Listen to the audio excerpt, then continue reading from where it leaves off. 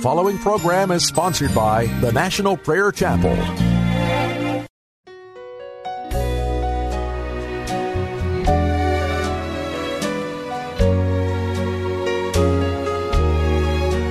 Teach me, Lord,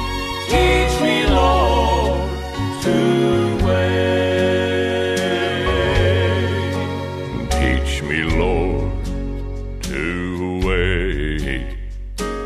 Down on my knees, till in your own good time you answer my pleas.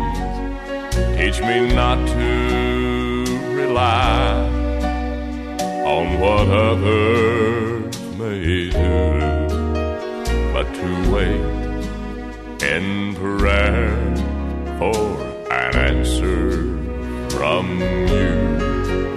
They that wait upon the Lord shall renew their strength. They shall mount up with wings as eagles. They shall run and not grow weary. They shall walk and not faint. Teach me, Lord, to wait. And teach me, Lord, to wait. While hearts are aflame, let me humble my pride and call on your name.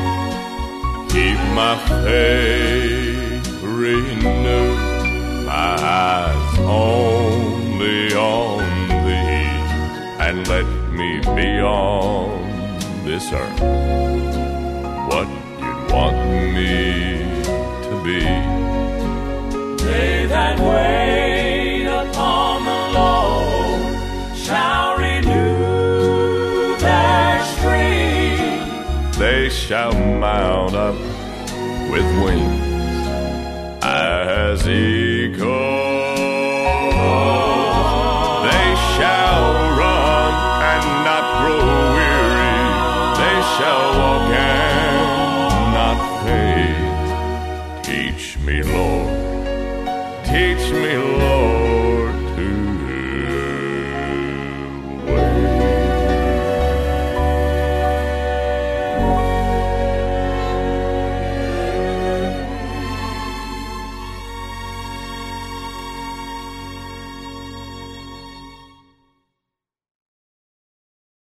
God had great plans for Jacob, but Jacob had his own plans.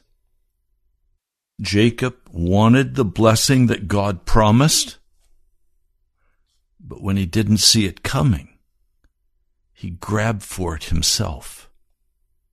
No wonder his name was Jacob, meaning heel grabber. Jacob, by very nature, was going to grab for the next big opportunity that would further his own private goals. If he could use God to do that, great.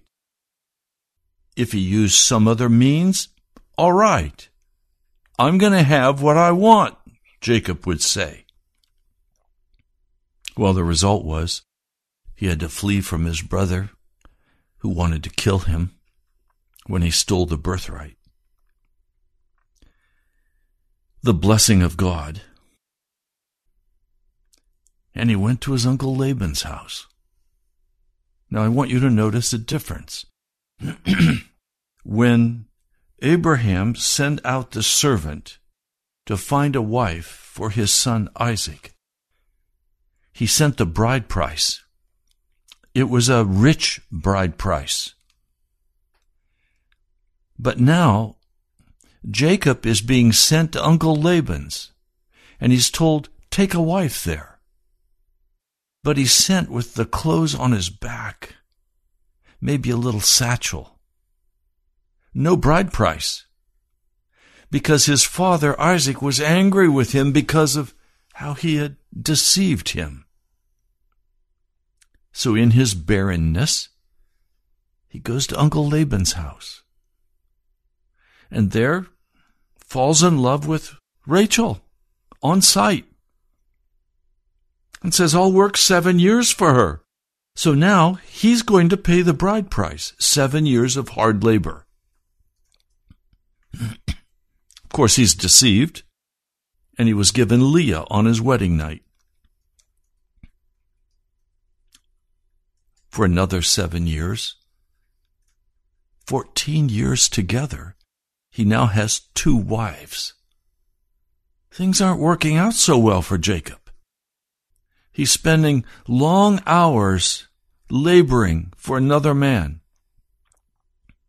for 2 wives that are probably fighting with each other in the household.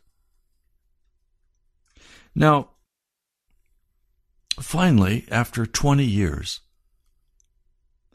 the Lord sends a message to him and says, go back home.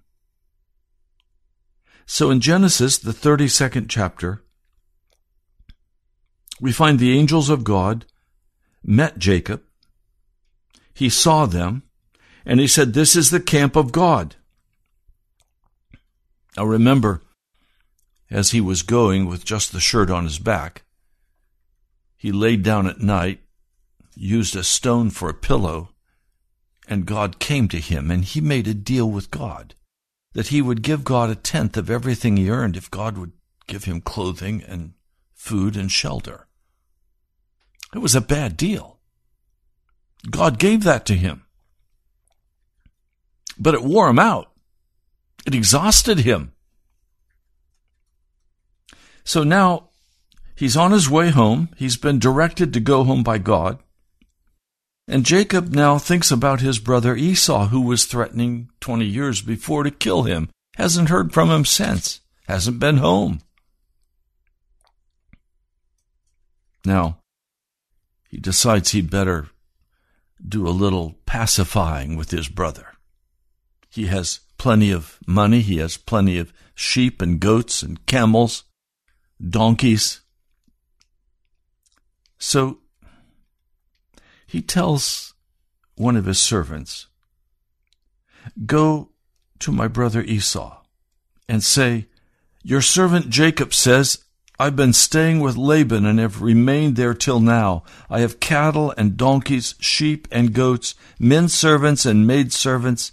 Now I'm sending this message to my Lord that I may find favor in your eyes. So he's using very humble words. He has learned something during these 20 years. When the messengers returned to Jacob, they said, we went to your brother Esau, and now he's coming to meet you with 400 men. Well, that's the background of today's story. You're listening to Pilgrim's Progress.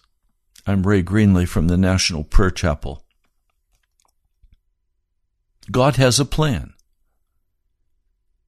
And he will go to almost any length to get you lined up with him in such a way that he can exercise his will through you.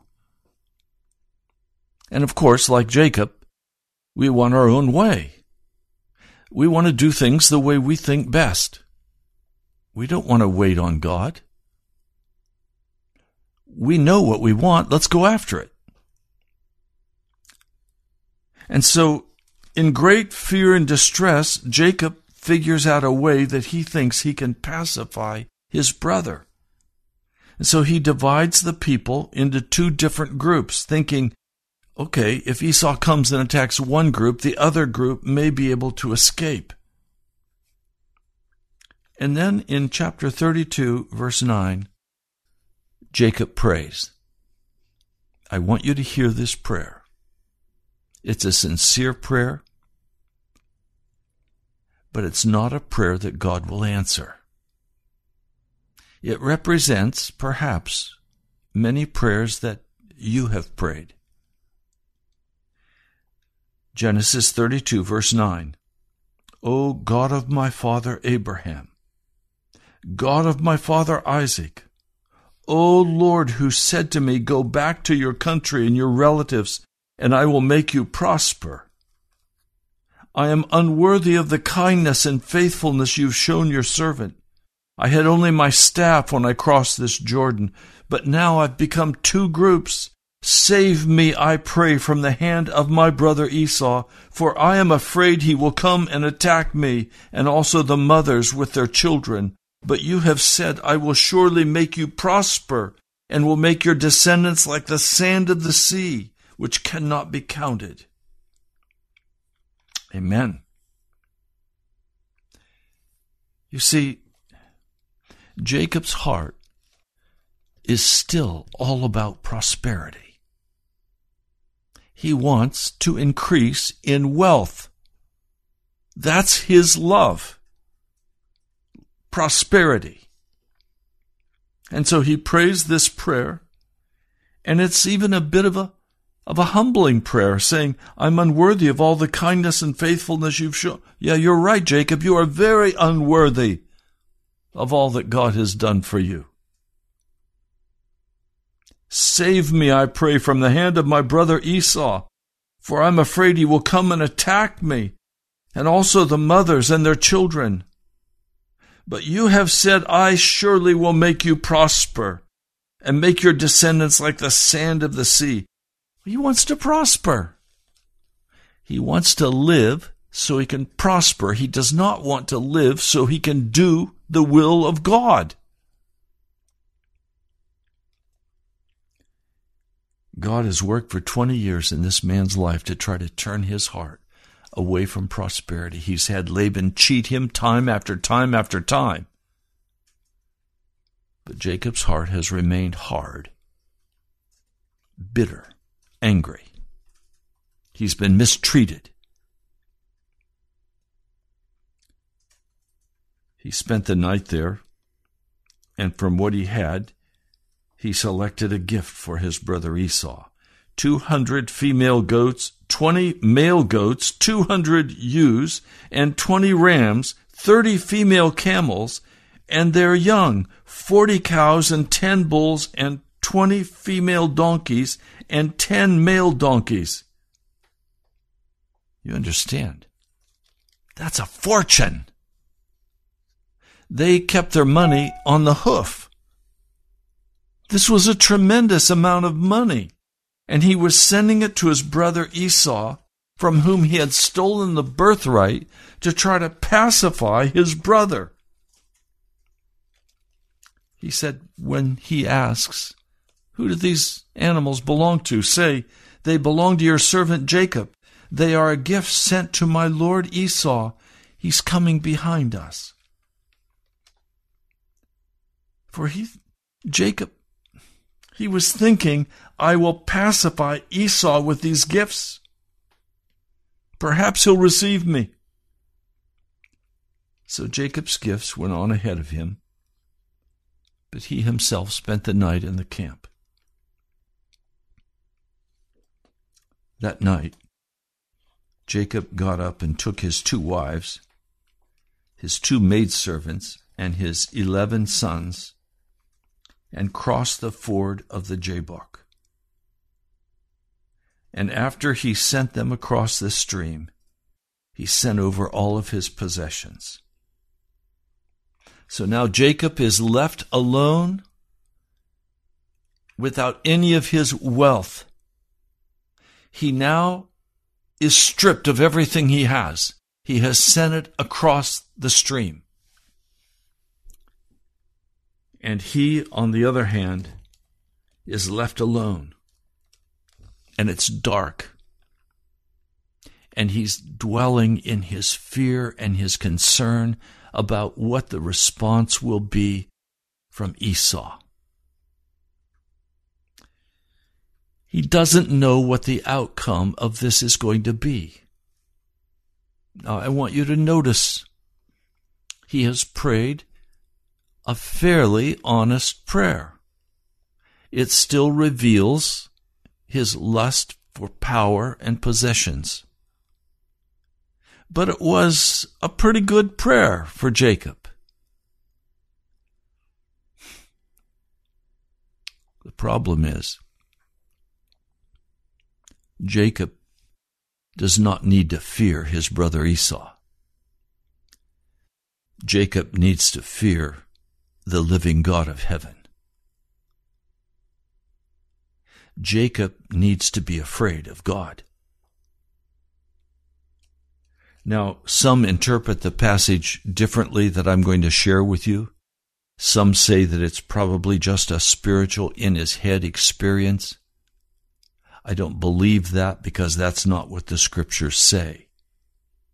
I'm going to go strictly by what the Scriptures say. That has to be my base authority. But I'm going to share with you what happens. He's left alone, and a man, it says, wrestled with him till daybreak, or fought with him. Now, most wrestling matches are not going to last more than 10 or 15 minutes, and both men are exhausted. Jacob was a very, very strong man. Remember when he met Rachel?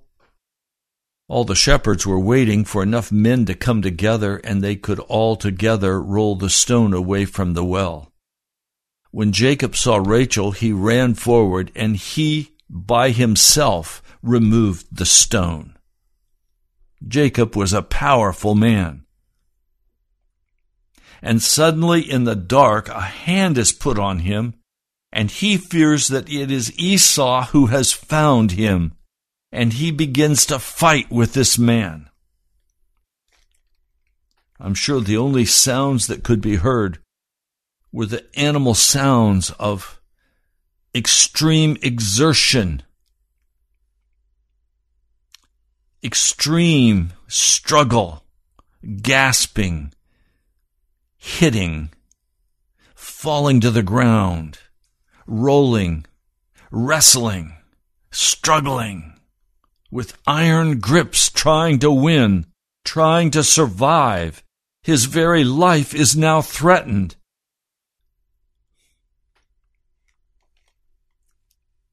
Now, after this extended physical battle, the man saw that he could not overpower Jacob. Jacob was not going to settle down and say uncle. No matter how he was hurt, no matter how many times he was thrown down and pinned, he would break it and get loose.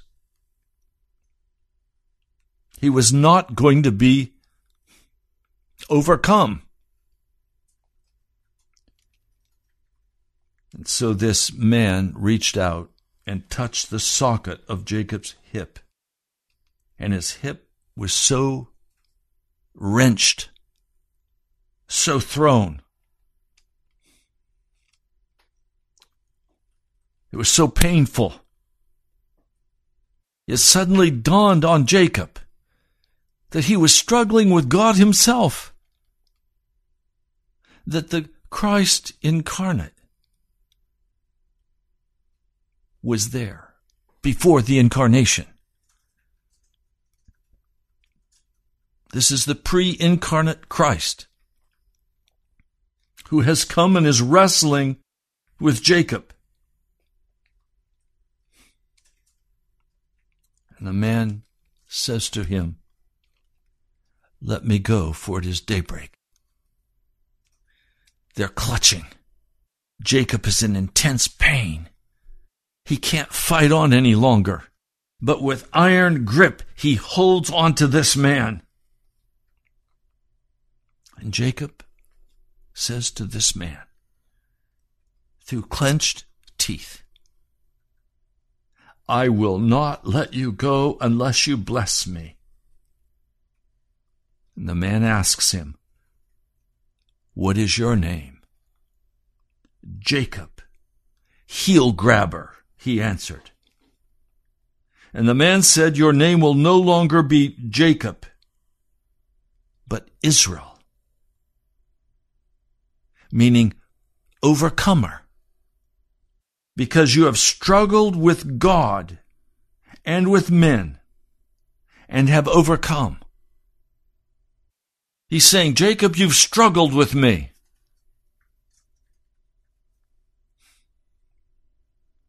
And I'm going to bless you. And I'm going to give you a new name, meaning overcomer.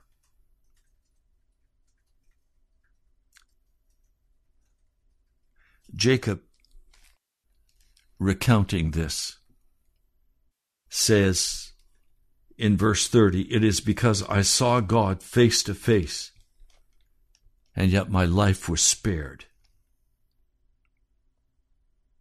My life was spared.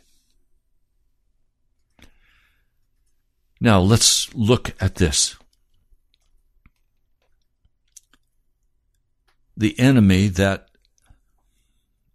heel grabber has to be afraid of is not his brother Esau. It's God himself. We get things mixed up. We think somebody's our enemy. But God's in charge. And he's working everything out according to his will, according to what he desires, according to what he wants. He knows the plan. The difficulty that God is having with Jacob is he can't get Jacob into a position where he'll finally be still and give up his lust for prosperity long enough to hear what God wants to say to him. And the only way he can get Jacob to quiet down is to fight with him physically.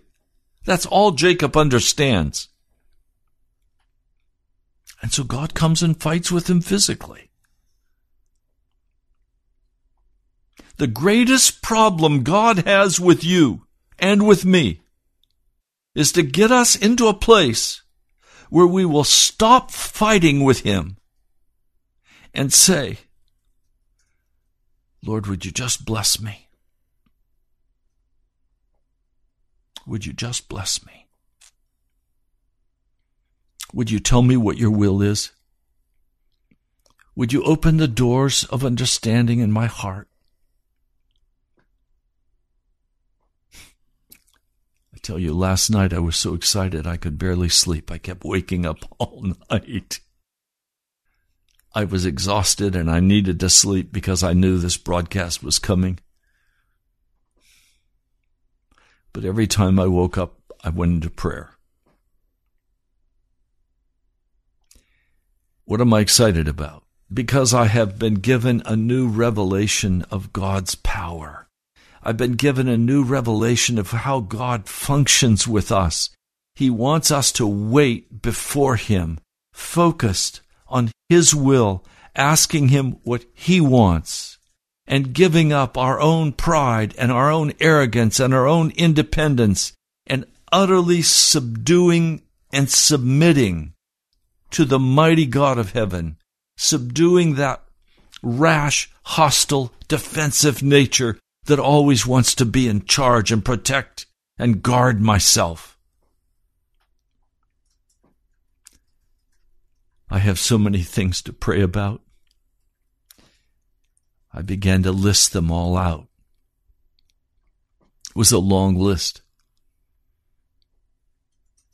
I took them before the Lord. And I said, Lord, now would you begin to order all of these things and tell me how to pray? I will wait before you until you tell me which one to pick up and which one to wait upon you for, and which one would be according to your will. Well, I have some personal issues that I thought were very important. The Lord said, lay those down.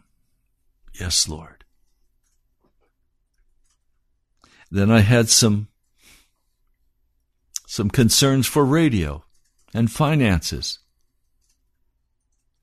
In fact, today I was scheduled to do an offertory for the money necessary to pay the January radio bill. The Lord said, lay that aside. All he wanted me to do was wait before him for a precious brother, for their healing and their restoration, for their direction. And so I waited before the Lord through the hours of the night. And then this morning as I came into the prayer closet, I only want to pray what the Holy Spirit gives me to pray, because that's the only prayer He'll answer. I don't want God to have to come and wrestle with me. I don't want God to have to fight with me.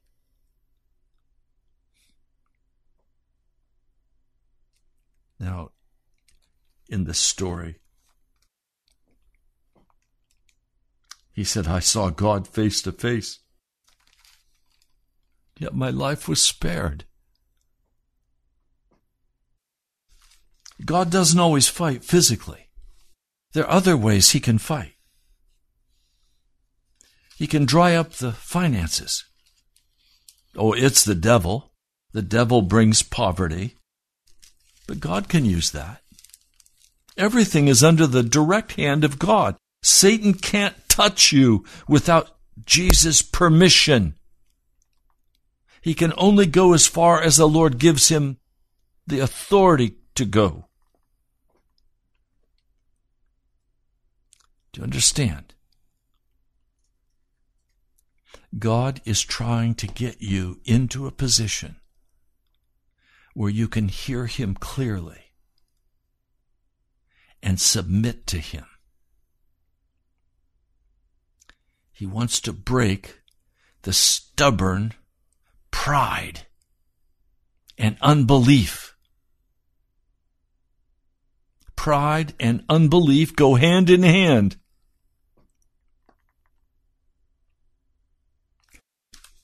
Part of my excitement, and I have to tell you this, the Lord has been so gracious to me, and He's answered so many of my prayers, and He has been carrying me so magnificently for these last months that have been most difficult in my life. But last night as I was praying, I had the strangest experience. I became consciously aware of God placing His armor on me. Now, usually we talk about you put on the armor of God. Last night, God was pinning and buckling and putting His armor on me. And I was reveling in the reality that nothing is too hard for God. That He has all things in His hands. He controls all things. I can absolutely trust Him for physical healing. I can absolutely trust Him to work out whatever's necessary in my home and where I live. I can trust Him to work out everything necessary in the lives of those I love dearly. I can trust Him to work out everything for this radio broadcast. I can trust Him to work out everything for revival in Washington, D.C. And as the Lord buckled this armor on me, I felt absolutely like I could not be touched by the devil. I knew the hand of God. I knew the face of God. And I rejoiced. I shouted before Him praise and thanksgiving.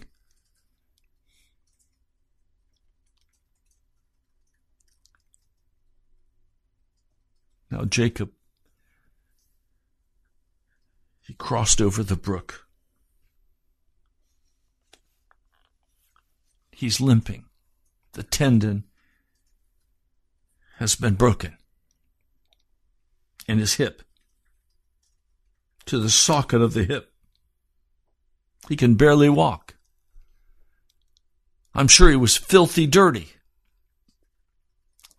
Clothes were probably torn. He's a mess. He looks up and he sees the dust coming from the hooves of the horses.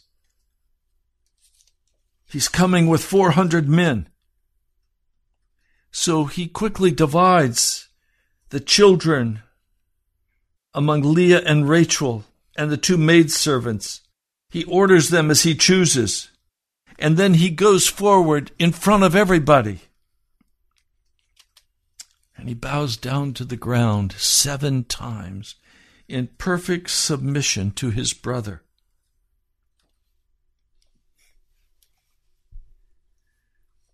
What does Esau see?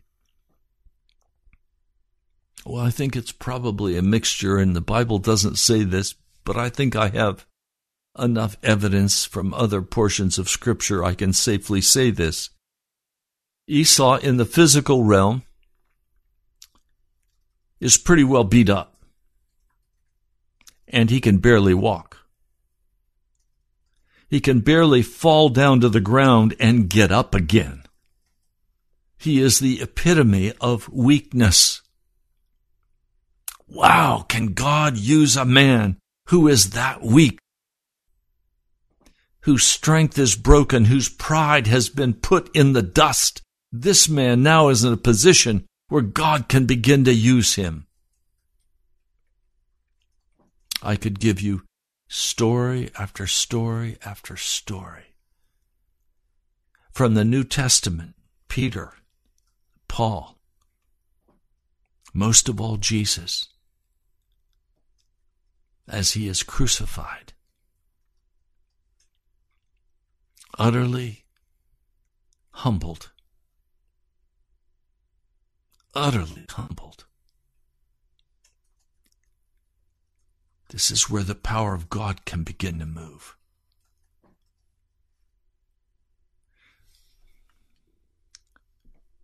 Please understand when I say this.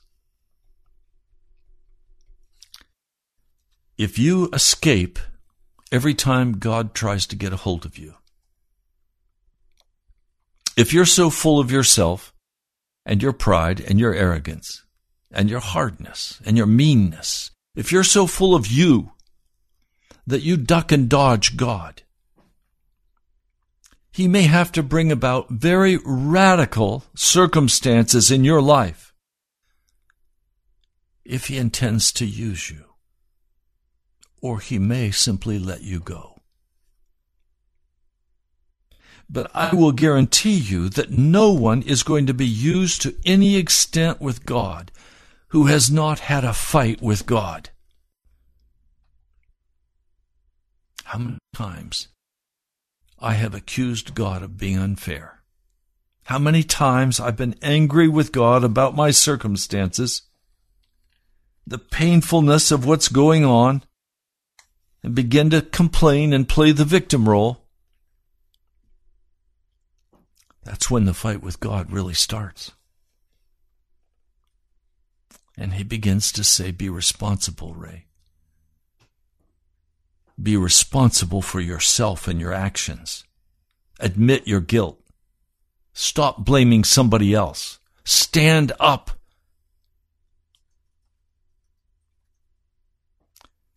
Oh, how important it is that we cooperate with God as He tries to maneuver us into positions where we can be dealt with. For some, that process is going to take years. It did for Jacob. It took 20 years, plus this struggle in the desert before Jacob could even begin to be where God could use him.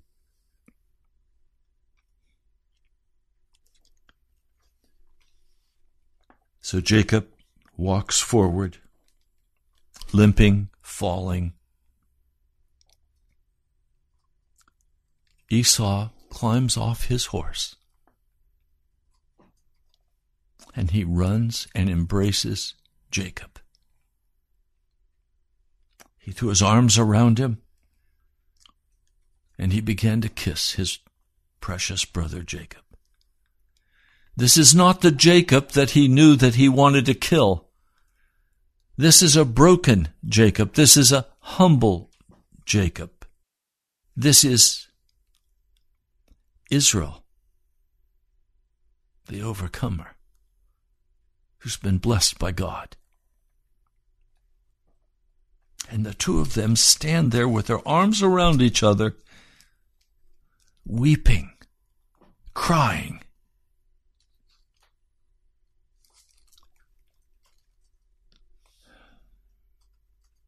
He tries to give back all of the animals that Jacob has given him. And Jacob says, "Oh no, if I found favor in your eyes, accept the gift from me. For to see your face is like seeing the face of God, now that you've received me favorably. Please accept the present that was brought to you, for God has been gracious to me, and I have all I need." And Esau accepted it.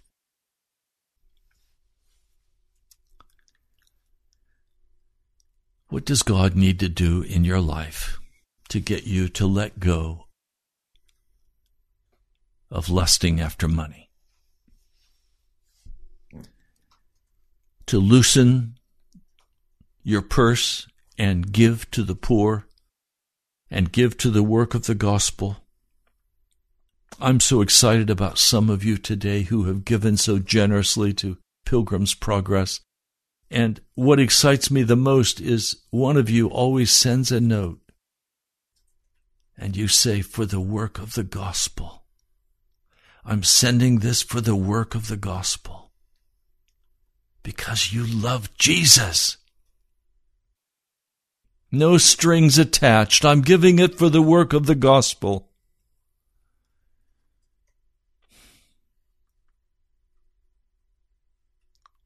Is your heart hard today?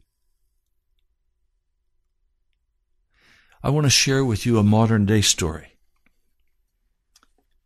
I think it will help you understand what I'm trying to say to you today. And again, this is a story from the book Remarkable Incidents and Modern Miracles Through Prayer and Faith by G.C. Bevington. He's been told to go to a certain place by the Lord to hold a series of meetings. So as he goes, he's handing out tracts, gospel tracts, and inviting people to come to the meeting. So he knows that he has to go to a certain home, a Mr. R, who has the key to the schoolhouse. I'll pick up the story there. I stopped in the next house and gave out some tracts. I then inquired where Mr. R lived. The woman said, "In the second house on the right." I thanked her and started on. Then she said, "Aren't you a preacher?" I answered, "Yes, ma'am." "Well, are you going to hold a meeting in the schoolhouse?" "I expect to," I replied. "Oh, I do hope that you can. But," there it was again, that but. Well, I wasn't running on buts. So on I went. I soon saw the house and the large barn on the left, and I saw a great big fellow out in the truck patch cutting weeds, as there had been much rain and he could not plow his corn. I sat my suitcase down and said, "Good morning." He looked up, responded cordially. I said, "Is this Mr. R?" "Well, yes. What of it?" "Well," I said, "I'm a holiness evangelist." Before I could finish the statement, he'd straightened up on his hoe handle and said, "A what?" "A holiness evangelist," said I. He repeated it and then said, "I've seen all sorts of evangelists, but I don't believe that I ever saw one by that name." "Well, sir, just come out here and look a holiness evangelist right in the 2 eyes. He came out to the fence. "Well, what do you want of me?" "Well, sir, I want to get in that schoolhouse that you have control of and hold some meetings and get someone saved and organize a Sunday school." "Well, sir, I'd be delighted to unlock the door and let you in for a good purpose, but my dear sir, they have notified me from the giant on the throne that I must not unlock that door for preaching, as the benches are just about all whittled up. I'm sorry, but I can't unlock the door. as my wife, I know, would be real glad, and she would take hold and help. I'm no account at that. But as it's about dinner time, why don't you come on up to the house and have some dinner with us? So we went. The wife felt so bad because John would not open the door. Nothing was said about his authority or power, but the meeting hinged on that door. And it was an all-important item the next 9 days. Well, when dinner was over, he said, "Mister, I was down at the mill 3 or 4 weeks ago, and a friend, a trustee over at the other road, told me that they'd just finished their new schoolhouse, and if I should run onto a preacher, to send him over, that he'd like to have a meeting there and have a Sunday school started." So he led me out onto the porch and said, "That place is Pumpkin Hollow. You go back down the road until you come to the first pair of bars on your left. Turn in there and cross the bottom, go up a hill and follow that road down across another hollow, through a strip of woods and on. 'Tis 3 miles. Well, I must go up the road, he said, and I hope you'll have a good time over at Pumpkin Hollow. So I picked up my suitcases and said, "Pumpkin Hollow, hey?" "Yes, but that's not what I'm after." So down the road I started and said, "Well, Lord, where am I going?" "What's that to thee? Follow thou me," came as the only answer. So I kept going, and I soon came to a hill, a long one on the right, when a voice said, "This path is the way." So up that impressive hill I started with my 2 suitcases. "Well, Lord, where in the world am I going?" "What's that to thee?" So up I went, asking no more questions. Finally, I reached the summit of the hill and dropped the suitcase under a large oak tree, and the same voice came, "This is the place." Now I want to remind you that the hindrance to having the meeting was the locked door. So I just stayed under that tree 9 days and nights. I had nothing to eat. I did not want anything, as I got such a burden to get that door unlocked, for I knew that God had sent me there to hold a meeting, and now Satan was hindering. My business now was to pray that door open, as 'twould be of no use to try to break it down and to go off or give up. It would be disobeying God or disregarding His wish or orders. You may ask, why did it take 9 days to get an answer? Now I want you to hear why it took 9 days to get an answer. He says, simply because I could not get small enough any sooner. After the first 24 hours, Satan came down and argued the situation. I had a conflict with him most every day. Then he brought up Pumpkin Hollow as a much better site than this was, where I was laying under a tree contracting a cold that would break up all the meetings for the year and probably land me in a grave prematurely. It had rained 3 times while I was under that tree, waiting to get that door opened. So 'twas one thing and then another for the 8 days and nights. So on the beginning of the 9th day, I began to see that I was getting still. And at the 5th hour of that day, I rose from off my face and held up the Bible, praising God that the door was going to be opened, and said, "Now, Mr. Devil, if you have any more material down in hell, just bring it on." I had met every objection that he had offered with the word, and sir, he could not rake up another problem. They had all been exhausted. He was completely whipped. So I dropped down again on my face, feeling sure that I was near the door's opening, and at noon, I saw that I was actually getting still.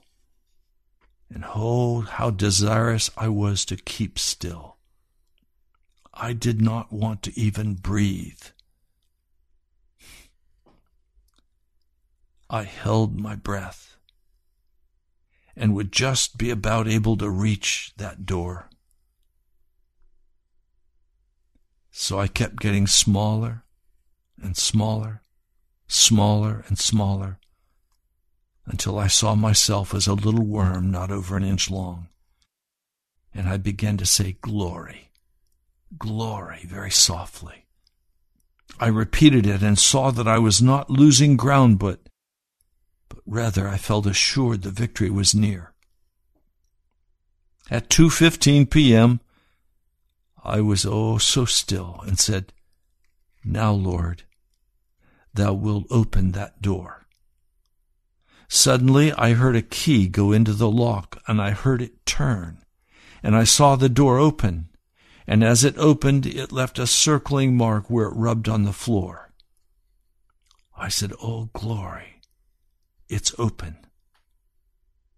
But I felt that inasmuch as this meeting had been such a hard pull from the start, back there when I was in the woods, that I had a right to do as Gideon did and ask for 2 witnesses. So I dropped on my face and I said, "Now, Lord, thou didst answer twice for Gideon, and thou wilt for me."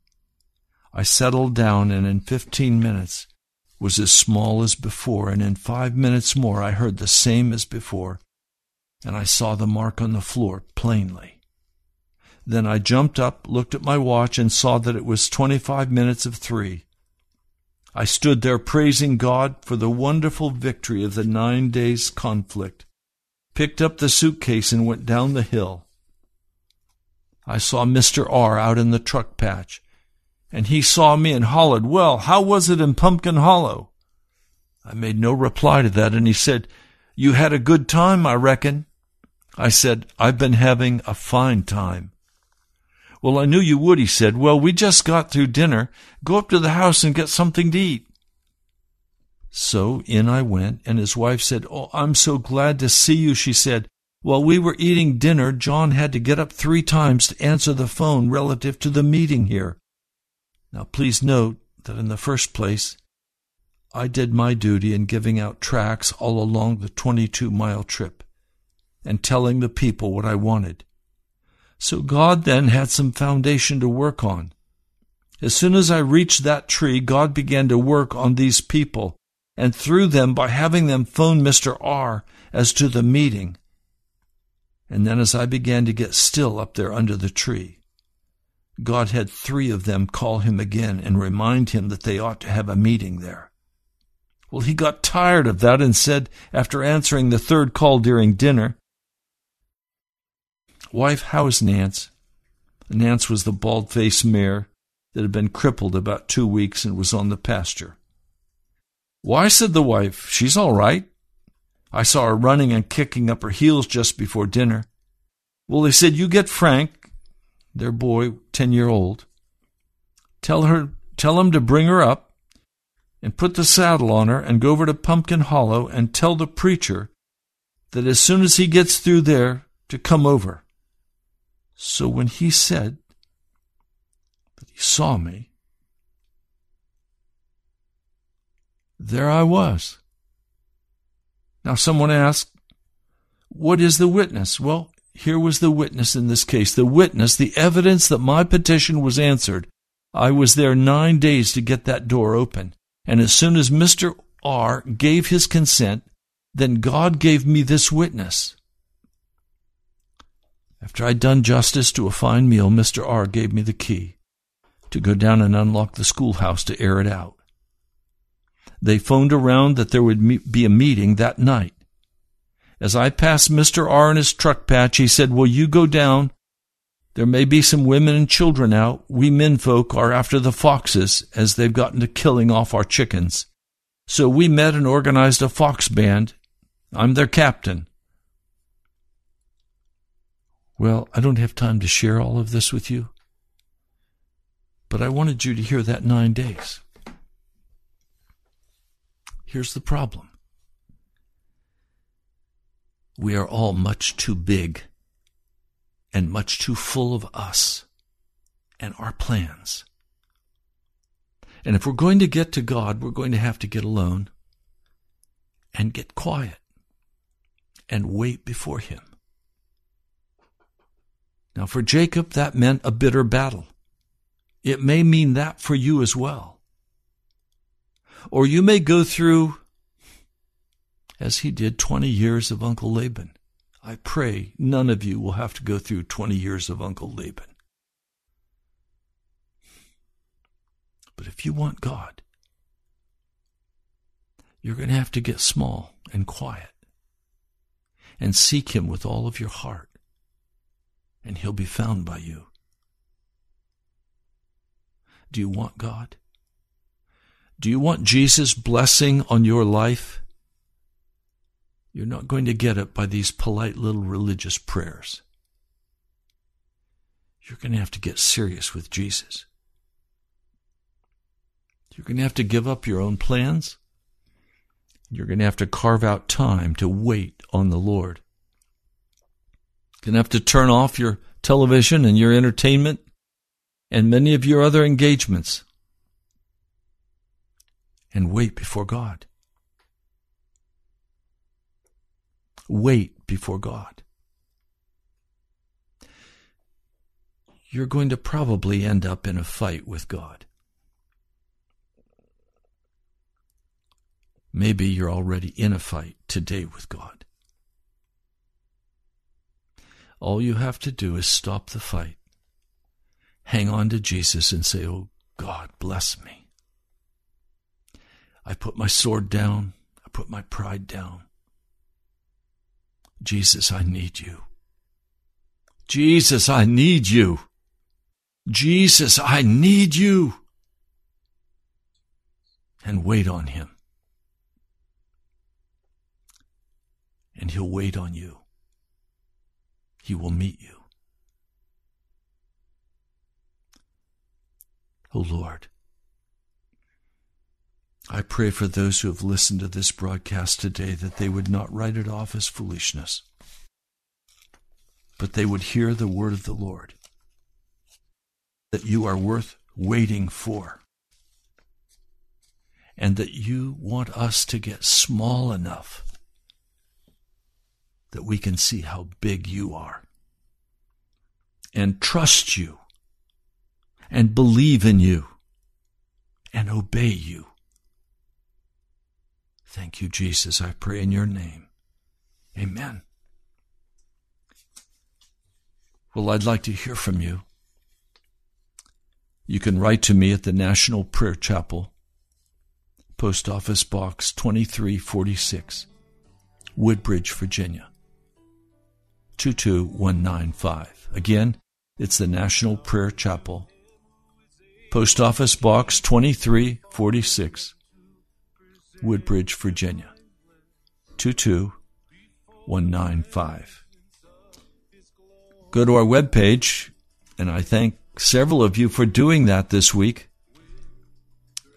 Go to our webpage, nationalprayerchapel.com, and just click on the donate button.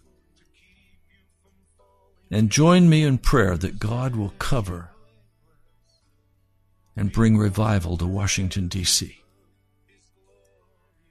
You've been listening to Pilgrim's Progress, Greenley. I love you.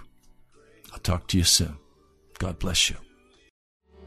Now unto him who is able to keep you from falling and to present you blameless before the presence of his glory.